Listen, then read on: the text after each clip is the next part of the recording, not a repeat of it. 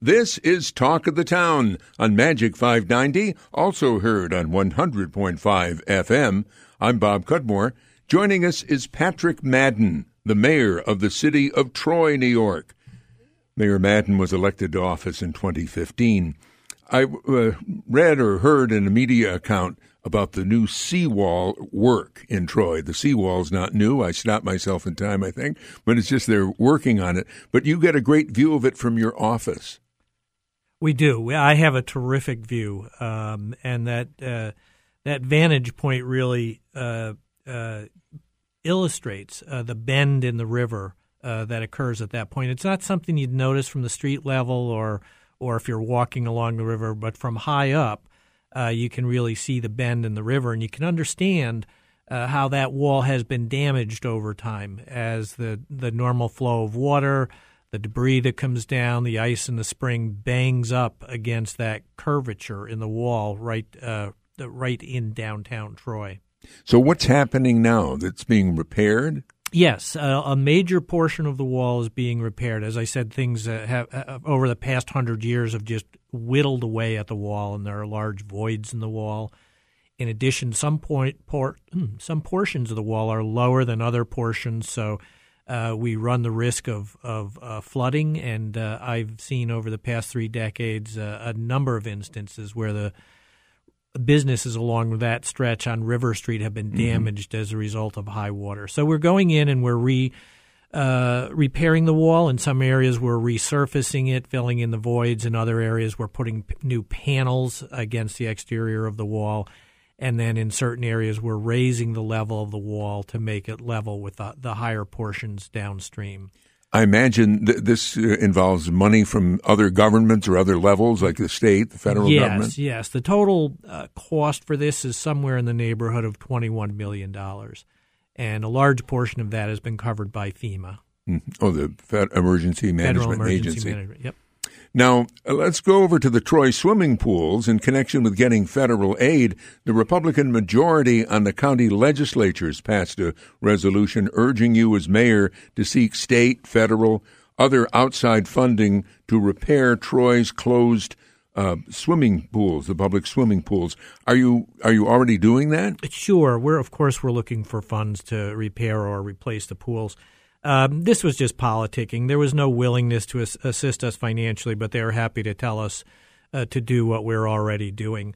There are funding programs available that would assist us, but they require a sizable match. And unfortunately, a sizable local match would require a sizable tax increase, and that's not a philosophic statement. That's just plain math. And so we're searching for a solution that doesn't put such a burden on the local taxpayers. We're trying to be responsible and empathetic to what our taxpayers are already paying in the city of Troy. But what you're saying about the county government was apparently the Democrats on the county legislature had put in an amendment that the county would help, would assist us in. Financially. Yeah, Okay. A third of the county's residents live in the city of Troy. So I think a faction on the county legislature said, let's make this a meaningful resolution. Let's help the city if they're financially strapped. Goes back a little while, but there was a positive story. The Troy bond rating has moved to positive. Why did that happen? Well, I think that happened because the rating agency, Moody's in this case, liked what they saw in terms of our budgeting practices, our fiscal policies, and the other work that we've done to fortify the city's financial foundation. They have increased our outlook twice in 2 years, and that's almost unheard of. And there are a couple of impacts as a result of this. The rate we pay on borrowing, for example, is slightly lower, a slightly better rate as our outlook becomes positive. But more importantly, it sends a message to businesses, to home buyers who are looking at the city of Troy. It tells them that we're taking our finances seriously and that we're willing to take the difficult steps to properly manage our finances. All that said, I like to warn everybody, this does not mean that we're out of the woods yet. It does, however, mean that we're on the right path and we're headed in the right direction. And this is a turnaround for Troy, is it not? I mean, it wasn't too many years ago that Well, this is a significant turnaround for the city of Troy. When we came into office, we came in on the heels of several critical audits by the Office of State Comptroller regarding our budgeting practices and a negative Moody's outlook. The outlook now is considered positive. It went from negative to stable to positive. And Office of State Comptroller has been delighted with the way that we've approached the finances. One of your efforts to, I guess, raise revenue has come in for some criticism, though, the Troy bulk trash fee. Troy is now charging residents who leave bulk items for pickup, I think couches and things like that, are now being charged. But the fee apparently surprised and angered some residents, I guess on two grounds. And number one, they didn't know there was such a fee, and also they thought it was quite expensive. What's your response? Well, I'm not sure where this notion comes from that we never charge for bulk pickup. We've always charged for bulk pickup in the past. For a good many years that I've been paying attention to it, homeowners do receive a certain amount of bulk pickup for free, and that's detailed on the city's website. But for businesses and absentee owners, they do pay for that service. So there have been no changes to those rules. It may just be that we're complying with them at this point. So was there a limit, though? Or I mean, you said that absentee owners pay. Correct. What about the private homeowners? So the owner-occupant, if I were to call up and need some things picked up, if I got a new bed or changed out some plumbing fixtures, the city will take away a pickup truckload of bulk items from the homeowner without charge. But you just need to call and schedule it. But at some point you'll charge, wouldn't it, or no? No, not for a pickup truckload. Okay. And you could call every week for a pickup truckload. Okay. And all right, very good. That's for owner occupants, for residents of the city. Businesses, though, they would pay for a pickup. And also, still on the waste front, you have a hazardous waste pickup coming in September. Well, it's not a pickup; it's a drop-off. Okay. But you're right. On September 22nd, we will have our annual Hazardous Waste Day. We've been doing this for a couple of years now, and it provides residents the opportunity to safely dispose of hazardous materials that aren't accepted in the normal garbage services. So. It includes a whole range of things, chemicals, paints, automotive fluids, a whole list of things that are, in those rusty cans in your basement or garage or underneath your sink, household cleaners, polishes. And in addition, this year we're taking scrap metal and electronics recycling as well. Now, this is for Troy residents only. It's not for businesses. You do have to pre-register at City Hall, and you'll be assigned a time frame at which you can come down to do the drop-off, and we'll provide you a list of the items that we are accepting that day and things that we cannot accept. The goal of the program is to reduce the toxic and hazardous waste materials in the solid waste stream. So keep them out of the landfills. It's an environmental initiative. Where does Troy's garbage go? Well, that's a question I can't answer. I think most of it goes to the Colony dump, but we have a private hauler, Waste Management, and they take we bring the trash to their transfer station, and then they are in charge of disposing it. I think most of it they take to the Colony landfill. But there may be times when they go to other landfills as well. A car share vehicle. This is a concept, that I'm not really – I was looking at it and I thought, what? But I guess I understand it. Capital Car Share is parking one of its vehicles outside a new apartment project or a proposed apartment project in Troy. How does this work? Oh, this is a great program. I love this program. I think it's in recognition of the fact that a growing number of people, particularly younger people, who are living in the urban cores aren't really interested in owning cars. When you think about it, a car is pretty expensive to own when you factor in your insurance, your maintenance, the depreciation, the car payment you pay each month, your gas, all of those sorts of things. So you compound that in an urban environment where parking is at a premium. So you have the hassle of parking and the expense of parking in the urban areas. So if you only need a car a couple times a week to run errands, say you live close enough to work, to walk to work, to walk to the things you like to do downtown, it doesn't make sense to invest that much money in a car. And more people are opting out of car ownership, or they're downsizing from 2 cars to 1 car. So Capital Car Share, it's a relatively new program, and it leases cars by the hour or by the day.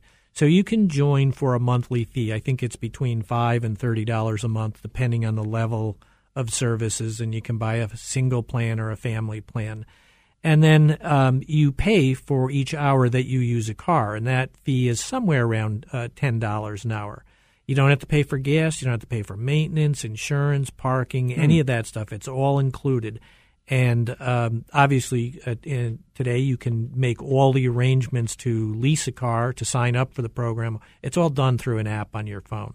Really? So if you want to, if you like to go shopping, grocery shopping Sundays at 10 o'clock in the morning, you just pull out your phone, you reserve the car for 10 o'clock Sunday morning.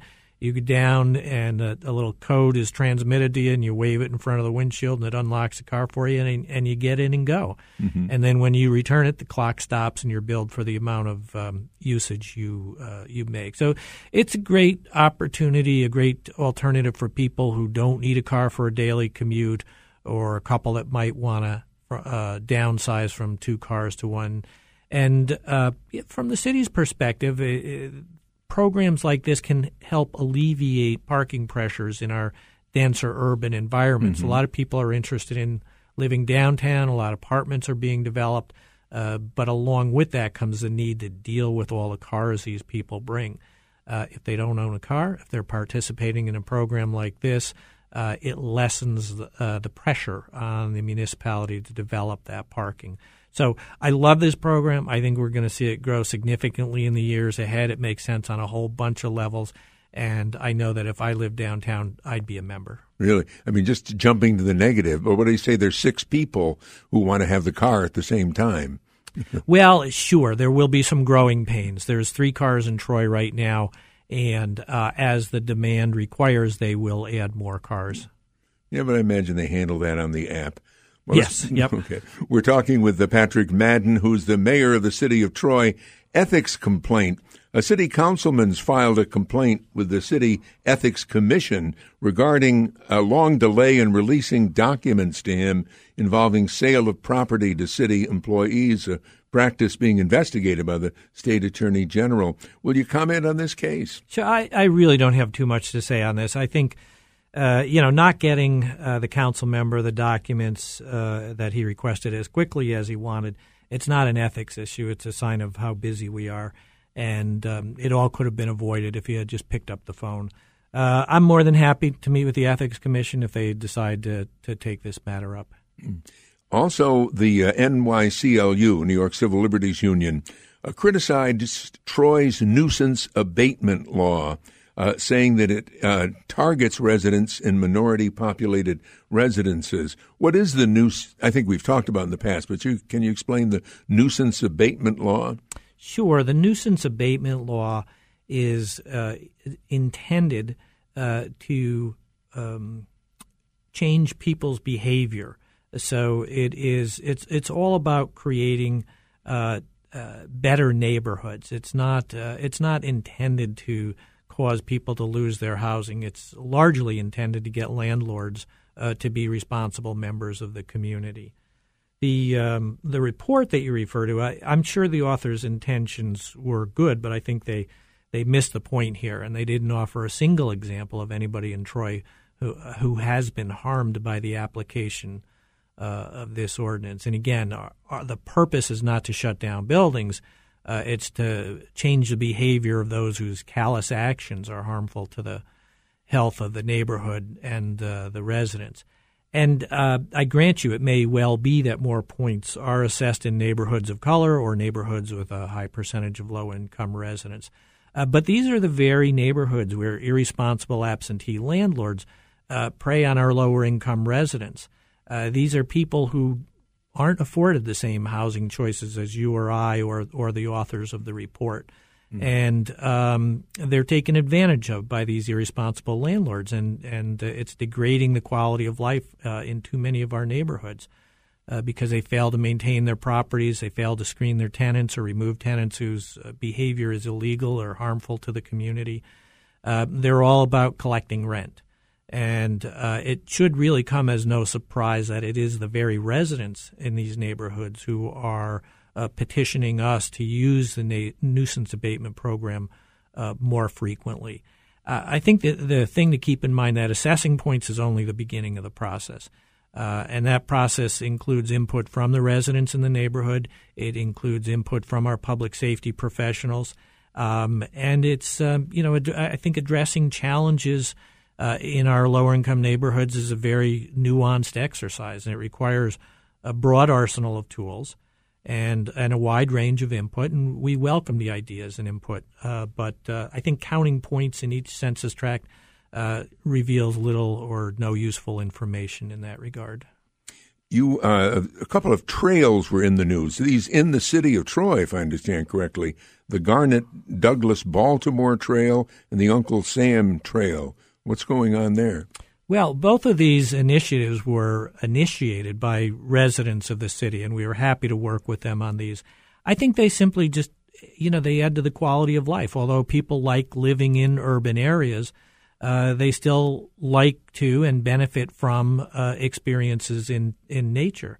They like to connect with nature. So bike trails and hiking trails do just that. In Troy, we have some wide open spaces that are absolutely beautiful. They have waterfalls, they have wildlife, and some of them offer great vistas of the Hudson Valley, the Catskills, Albany in the distance.